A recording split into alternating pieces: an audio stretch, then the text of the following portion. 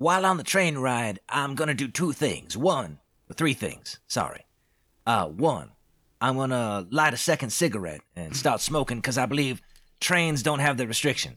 Number two, I'm gonna be practicing on my lute so I can, keep my musical senses keen.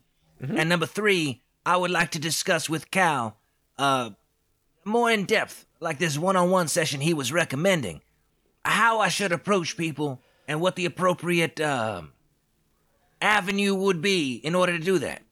The appropriate way to approach someone is saying, "Hi, I am, state your name. How you doing today?" Hold on, I'm gonna write that down.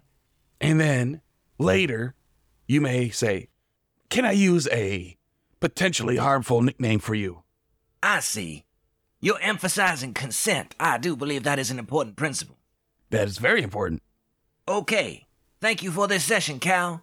I feel more informed. Oh, and to the audience, he is actually writing all this down. There are many applications.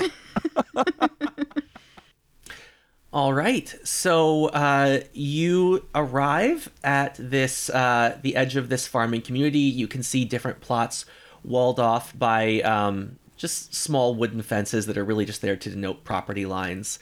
No real barriers. Most of the fields do contain wheat, but when you look at them, they do seem to be very stunted. The wheat is turning brown earlier in the year than it should. It's drooping. It just doesn't look the way you would expect, at least from a distance. Are there, farmhouses? Mm-hmm. Many of them do seem to be empty right now. Yeah, they're all in Nicomoy in line. Yeah. I guess I knock on the door politely on a farmhouse. You hear a man's voice inside say, "Yes, state your business." Jess, I am with the Fire-Breathing Kittens Guild. I am here to investigate the illness. Well, you might not want to come inside. We've got plenty of illness in here. That's why I'm here. Oh, all right. The man opens the door. He seems to be just fine. However, you do see behind him, there are two small children laying on the couch in the living room in blankets that are coughing. Aww.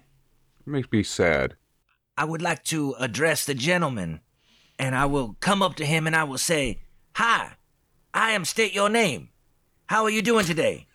May I use a potentially harmful nickname for you?" I would rather you didn't. Oh, Cal, this is not the way I expected it was going to go.